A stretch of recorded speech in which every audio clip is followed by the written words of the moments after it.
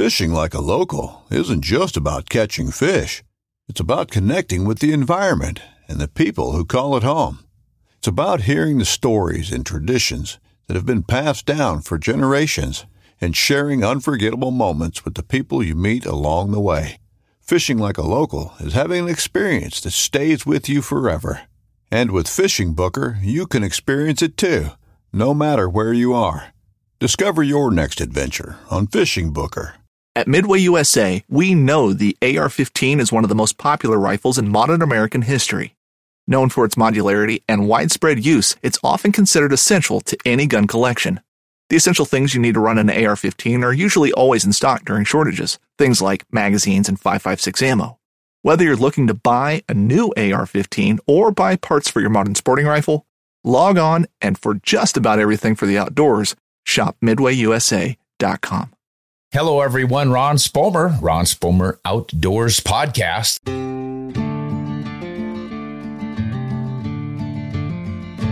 I would like to start off this podcast by mentioning a book that is really telling an interesting tale about great conservation work. You often hear me talking about the sustainable conservation wildlife management programs in Africa, and this book covers one in depth. I highly recommend it. Bringing Back the Lions is about Kutada 11 at Zambezi Delta Safaris in Africa, in Mozambique.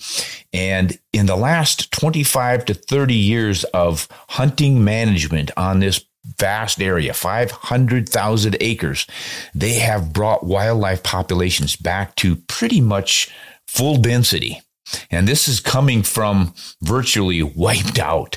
Several species were wiped out.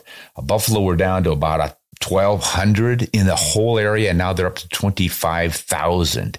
They have so much game back on this hunting block that they were able to reintroduce lions. And this book by Mike Arnold outlines that whole program and tells how it happened and how it can happen around the world.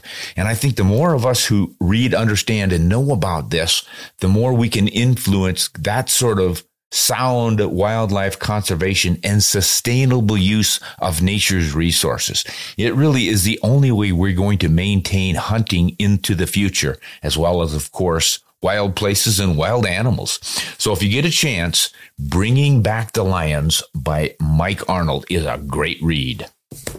Okay, now we've got some comments here. These are sort of corrections, people straightening me out. And this is from Peter, who says, "Hey, Ron, I absolutely love your content." He's buttering me up. "I work for Krager Barrels. We're in Richmond, Wisconsin." Yeah, that's a famous high-end barrel manufacturer. A lot of folks love Krager Barrels. Well, Peter says, "We make single-point cut barrels, and a good part of our work is to test barrels for foreign and domestic use. I personally, with one other coworker, do the chambering and all other services on our barrels, including porting them for transducers." Now, that transducer is a way to measure pressure. So he's going to get into pressure here, I imagine. "A transducer is used to measure all pressure." What did I tell you? "With SAMI spec centerfire rifle cartridge pressure barrels, the center line of the transducer is 0.175 inches behind the shoulder of the cartridge." Well, I've got a cartridge here, so we'll look at that. So imagine in the chamber of a rifle, here is the shoulder, and 0.175 inches behind that, he drills a hole to put the transducer to measure the chamber pressure when that cartridge goes off. For NATO and SIP barrels, that's CIP, the transducer is placed right at the end of the throat of the cartridge. So that would be right where the bullet meets the cartridge, the mouth or the throat, where the bullet sits. Many of the NATO and SIP pressure barrels also have a second transducer roughly between 11 and 15 inches down the barrel from the breech face. Okay, about 11 inches, that'd be about right here. So they've got two spots where they're measuring it. Thought you might enjoy some insider information about how and where pressure is measured on test barrels. Keep putting out the great content. Well, hey, thanks for that, Peter. I knew that those were different between the SAMI and the SIP. And then, of course, NATO I'd forgotten about, but they also measure and they do it differently. So It's good to know why we come up with these different numbers. They vary slightly because they're measuring those pressures at different points. Well, thanks for that, Peter. But here's one from Kyle who says, hey, I could be wrong, but I thought the 378 Weatherby case was based off of the 416 Rigby and not the 404 Jeffrey. And I said I thought it might have been off the 404 Jeffrey. And now that I'm thinking about it, I don't think either one of those is right. As I recall, the 378 Weatherby case, I think, came after the 460 Weatherby Magnum case. And that one is an absolute monster. And as much as I remember, that was made of a whole cloth. Weatherby just said, hey, let's design this thing from the ground up. I think he was inspired by the dimensions of the 416 Rigby, but they're not exactly the same on the rim and the head and the body size. So I think we're both wrong on that one, Kyle, but thanks for bringing it up and jogging my memory. Now, here's one from someone called Fudge Pie, and I think we've read something from him before. At any rate, he says, hey, Ron, I can't comment about the rest of Africa, but it is illegal to use shotguns for hunting antelope in most provinces in South Africa. Well, that's interesting. I thought that it probably was acceptable over there and done, but apparently not. He says that there's an exception, and it is in the KwaZulu-Natal, where it may still be legal to shoot bushbuck rams and common reedbuck rams on driven hunts. It's a bit of a throwback to the British colonial past, and shotguns were considered safer than having a line of hunters waiting with rifles. Yeah, on a group hunt, you're probably wanting to have a short-range tool right there. Then he goes on to say, shotguns are considered unethical for antelope hunting due to the poor shot patterns and the high rate of wounding. Now, isn't that interesting? Here we have so many states, especially in the Midwest, that mandate shotguns for deer hunting. And now here's another government entity saying they're just not trustworthy enough on the accuracy. It's unethical to use them in that country. That's really interesting. And then this touches on something else I talked about in a recent podcast. The states over here have so many different and seemingly conflicting regulations. It's just interesting what people come up with for ideas on how to manage this stuff. So, Fudge Pie says the provincial conservation and wildlife authorities are in the process of overhauling, and I suspect the use of shotguns for hunting antelope species will be banned completely. Shotguns are, however, often used with slugs for hunting bush pig in combination with dog packs. Bush pigs are not classed as ordinary or protected game, and most hunting is on farms where they're doing damage to crops, especially the maize and sugarcane. So the professional game croppers also use them when culling from helicopters. So, yeah, that seems to fit. A lot of culling work from helicopters, they use shotguns. I think it's easier to get a pattern on the animal with a shotgun rather than a rifle, although I've seen some pretty good rifle shooters working out of helicopters too for culling work. So thanks for that, Fudge Pie. It's always good to get information about how things are done in other places, in other countries. So let's see what other sort of questions have come up that the team has found for me here. This is one from Frederico. Frederico asks, is it better to hold a rifle very tightly or more loosely? I think we covered this one before. Is it better to pull the rifle in mostly with the hand holding the stock or with the hand holding the barrel? Well, your hand should not hold the barrel at all because you're changing the vibration pattern on the barrel. That will change your accuracy. Your bullet might land higher or lower depending on where you hold the barrel and how much pressure you put on it. So hold the fore-end stock. That's what it's there for. It protects your hand from a hot barrel if you're in the military shooting a lot and get a hot barrel. But for sporting purposes and for hunting, that's what you want to hold on to because that is isolating the stock and your hand grip from the barrel. So don't hold the barrel. But as far as your question of should that hand be pushing it back into your shoulder or should the grip hand be doing it? I think ideally the fore-end hand should be pulling the rifle back into your shoulder. You don't want a death grip on with your trigger finger because that influences the trigger finger. If you're squeezing really hard, you might jerk the trigger or press it too hard and that sort of thing. You can also put torque into the rifle when you're gripping with your hand. And that's why a lot of times you'll see people hold their thumb along the line of the stock rather than over the top of the grip. It reduces your control a bit, but if you've got fairly light recoiling rifle, and you don't need a lot of control back there. Better to do the control up front on the fore end, and then loosen your grip on the grip handle right here for your trigger control. That's the way I would play that one. All right, good question there, Federico. This is from Sierra. Why shouldn't we use the heavy recoil technique for all rifles, as there is a greater danger if you accidentally use a 22 technique on a heavy rifle? Also, learning two different techniques is not fun. Now, this, I think, harks back to one I did, a video I did explaining that you shouldn't, with a kicking rifle, a heavily recoiling rifle, you shouldn't stand sideways like this. You often see the precision 22 rimfire shooters use this, and then they'll put their elbow in their chest like this to hold it. And then it's a very light hold because there's no recoil. But what you end up with a heavy recoiling rifle, even if you do grip and control the fore end, you're torquing your body when that shot goes off. All that recoil pressure on your shoulder out here spins you around. So better to get a little more squared up to the target and bring that rifle in against your chest. And so this gentleman, Sierra, here is suggesting, why should you learn two different techniques? Why even bother with that 22 technique? And I think the answer must be because it's the most accurate, because the people who use it are these target shooters. And you'll see it with the Olympics with those big rifles, and they have the mitts and gloves and things on their hands to control all this stuff. And that's why they do that. No, as a sport hunter and shooter, you do not need to use that technique. But I think if you do really, really want to be accurate in shooting a 22 rimfire, might be worth investigating. All right, you guys are coming up with some great questions today. This is from Al. Why use a suppressor on a muzzle loader? Well, I suppose for the same reason you'd use a suppressor on a centerfire rifle or a handgun. It's to knock the sound down.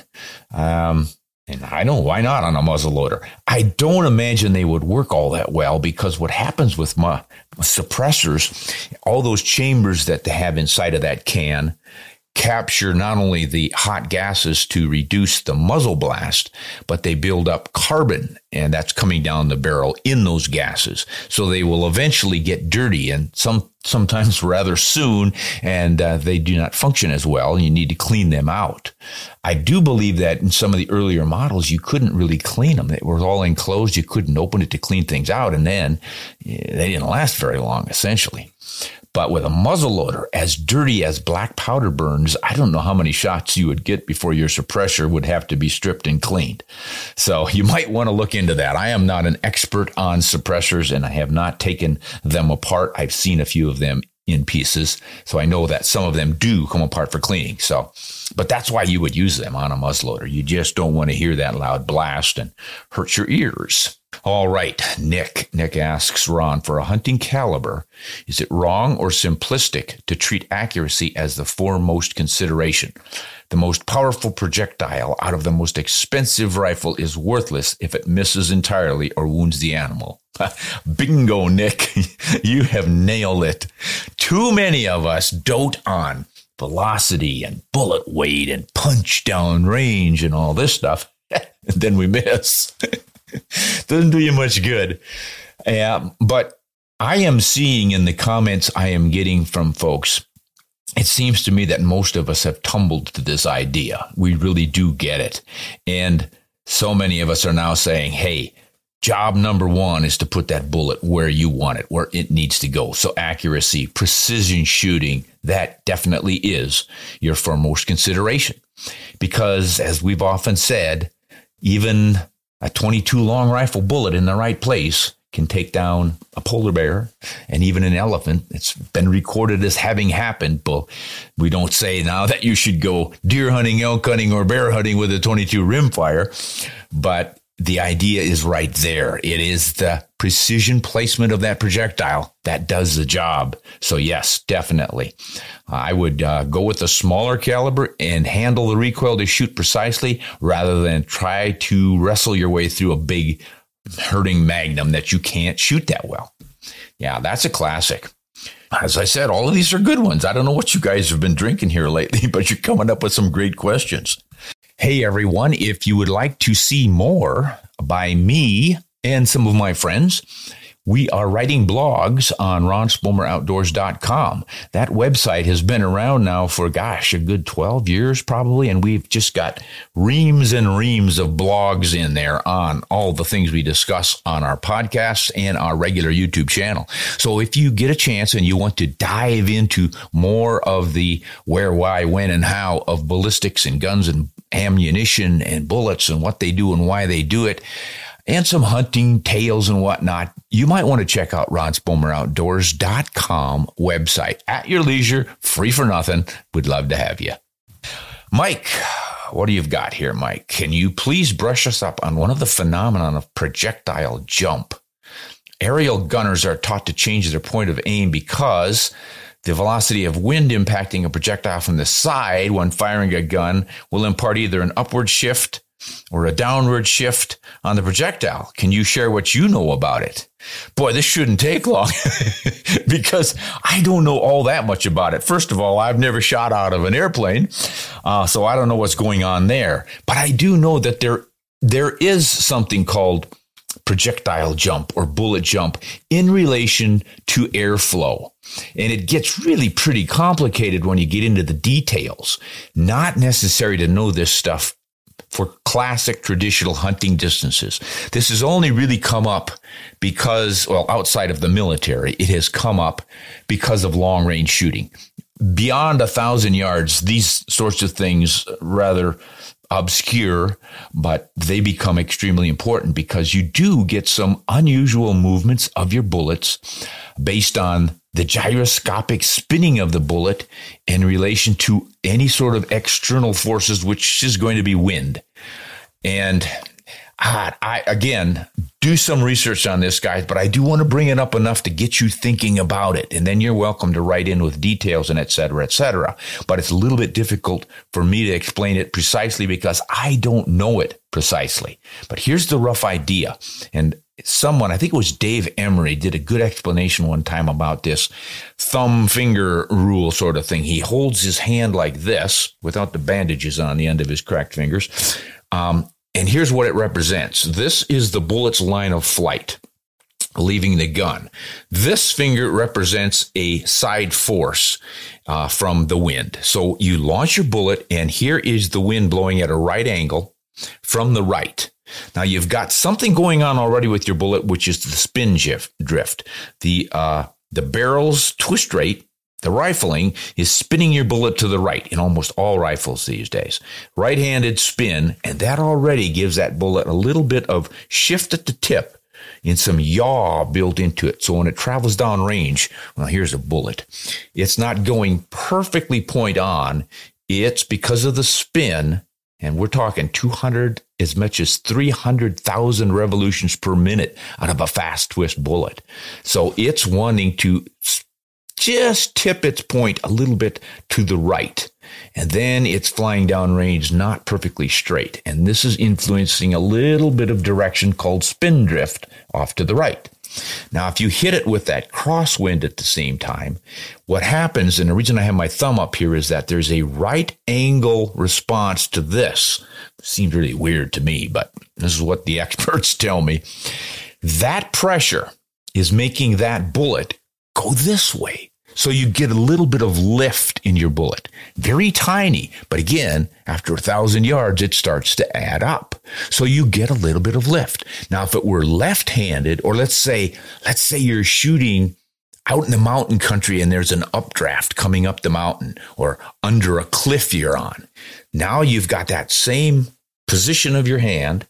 Here's your bullet. Here's the force. Now the force is coming up underneath the bullet when it leaves the bore, and it's going to push it to the right as that bullet goes downrange. This is why I say this stuff is a little bit confusing, and you need to really study it. But that's my basic understanding of what's going on with this jump.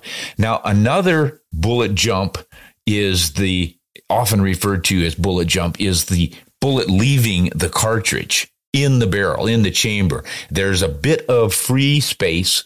What did Weatherby call it? Free bore. before the bullet touches the rifling. So you've got the throat in the chamber. That's a little bit bigger than the bullet. And then you've got the rifling in the full diameter bore. So that bore diameter is going to touch the bullet. It's going to engrave in the rifling. The empty space in there in the throat is free bore, and they'll call that bullet jump. Do you want your bullet to jump across 0.50 or 0.30 inch before it engages the rifling? People tweak that to improve the accuracy of particular loads when they're working on some real precision target loads. So yeah, there are a lot of phrases like bullet jump and projectile jump and all this stuff. So you could be meaning different things, but because you're talking about projectile jump and shooting out of an airplane, aerial gunners, yeah, I'm assuming you're referencing these things that happen with the wind as well as the spin drift of the bullet. And then if you really want to mess your mind up, go with Coriolis effect to boot. You got to figure all that stuff in on long range shooting, which is why it's really kind of a specialty. People who really get into it and like this sort of arcane information and dealing with it all really enjoy that stuff. And I'll have to admit, the times that I've worked with trained long range shooters and followed the directions and done some 1,000 to 1 mile long shooting, it really is kind of crazy to see those bullets or hear those bullets hit at those distances. And many times you can see the bullet trace, and I'm telling you, those guys go way up in the air in order to reach the target a mile away. So it's pretty interesting stuff. All right. Here is one from Kevin. Kevin asks something, more stuff about ballistics the way it looks. Hey, back in the day, I used a ballistics software program called Remington Shoot, but it has since gone away. There are some other ones out there, but they all seem to be very complicated. True, we were just discussing some of the reasons why they're so complicated. I'm wondering if you know of an easy-to-use and reliable ballistics program that an average Joe like me can use.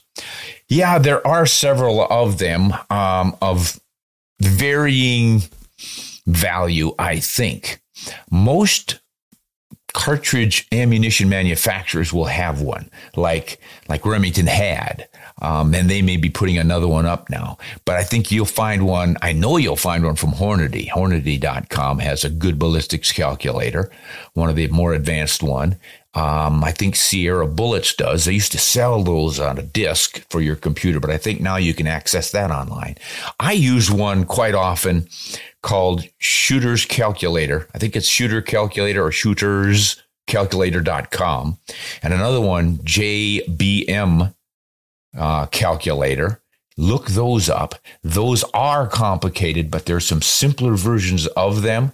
But you really do need to dive into the complicated part. Most of them will have how to use that information in there. You click on that, they'll have a phrase like bullet jump or wind deflection or something that you might not recognize or understand. And if you click on it, it will give you an explanation. This refers to what happens at blah, blah, blah. And then you begin to understand and it'll start to make sense. Because the reason they are that complicated is because this whole program is fairly complicated. Ballistics is not, I don't think, a simple science. There are so many things that go into it. But once you do figure those calculators out, then it all starts to make sense. And you start to look at the trajectory tables and you can make changes and adjustments that reflect real world conditions and real world shooting. And you get better and better at understanding it and applying it in the field. And it's really kind of fun. So you'll have things in there like minute of angle adjustment, measurement numbers. It won't just say it drops so many inches. It will say it will drop so many minutes of angle at that distance. And then another one is it will drop so many milliradians at that distance. Different people like those different systems. They're all in there. You don't have to pay a lot of attention to them. You can just go with inches or MOA or mil, whatever you like. But yeah, that's why they're so complicated. But I think it's worth digging in. But look for the simpler ones from the ammo makers. Winchester, probably Federal, you name it. Maybe Nosler's got something up there. Most of the bullet aftermarket hand loader bullet types will have usually a chart up there, but they get fairly complicated too. But some of the simpler ones will just say, as I remember back in the day, and it may have changed now, Winchester had one that only applied to Winchester loaded ammunition. So you would look up a 25-06 Remington load from Winchester, and it would give you the ballistics of that particular load. But you couldn't tweak things with your particular rifle that shot a little bit lower velocity or higher or a different weight bullet or things like that. So that's why they're pretty complicated. Thank you, Kevin. I hope that helps you out. Now, this is from Adam, and Adam asks, I've been reading your articles and watching your videos for some time now, and I've come to appreciate your perspective and experience. Well, thank you for that, Adam.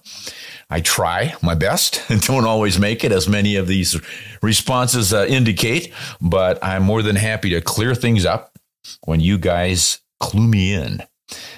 Adam goes on, I have been looking into a Trigger Tech primary for my Remington 700 after experiencing one on another rifle. What are your thoughts on aftermarket triggers on hunting rifles, and what is your recommended sweet spot regarding the balance between a perceived improvement and still keeping a safe pull weight in mind? All right, so essentially, what do I recommend for a trigger weight, a pull weight on your trigger, how much pressure, and what do I think about these aftermarket triggers? You know, we always say that one of the best improvements you can make for accuracy on your rifle is to change the trigger out to a better trigger. That said, I find a lot of really, really good triggers on factory rifles these days. You know, back in the bad old days, the good old days, we often had to take our rifles into a gunsmith to get the trigger work done because they came with some fairly heavy triggers, and some of them would drag. You'd pull and pull and pull, and you'd feel some rough spots, and finally it would break. None of that encourages accurate shooting. So we would take it in and get it honed and filed and set just right. And then they would adjust the pull weight to about 3 pounds. Some guys liked 2 pounds. Target shooters would like to go down to 1 pound. Ooh, that gets to be dangerous in the hunting fields. I had a test rifle sent to me one time where they had the trigger set at, I think, a pound, which sounded really cool for accuracy. But when I took it hunting and had a glove on, kapowie! My shot was anywhere but where it was supposed to go because I was just reaching for the trigger to start my trigger pull when it went off.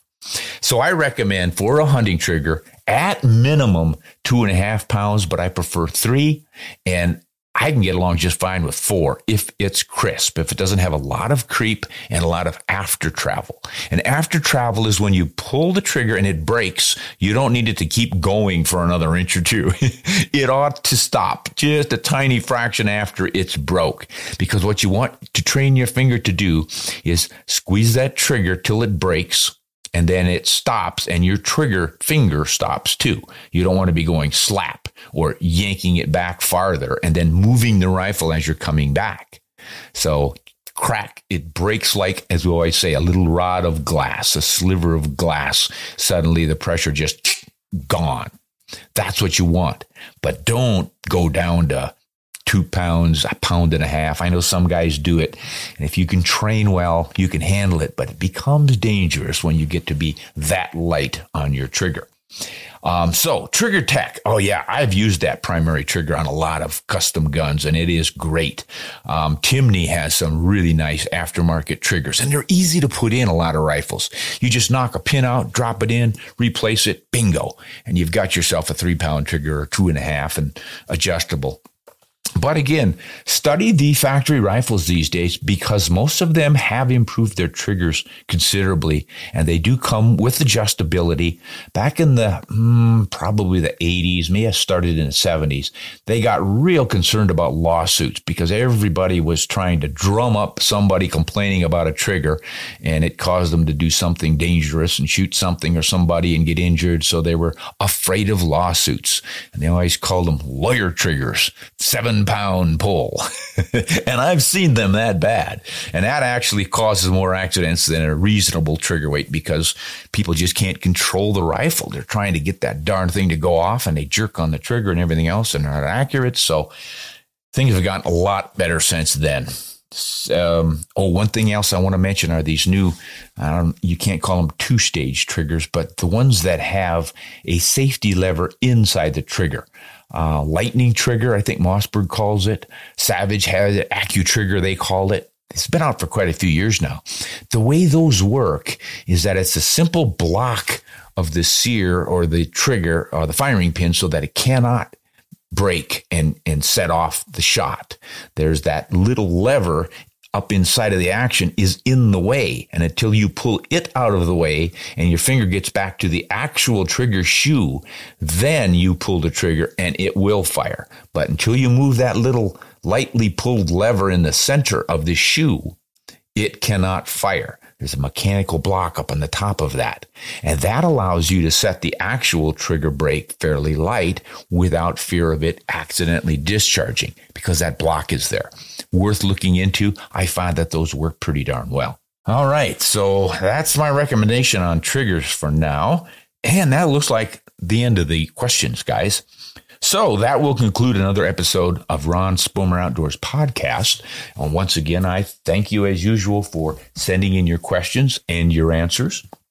And check out some of these books I've got lying here. We're getting questions from fans about what books to read this winter, and these are some good ones, but I really recommend that Bringing Back the Lions book, because that is just such a wonderful conservation, hunter-inspired and funded, by the way, conservation success story, and a great blueprint for wildlife conservation around the world. This is Ron Spomer on Otterson Shoot Straight.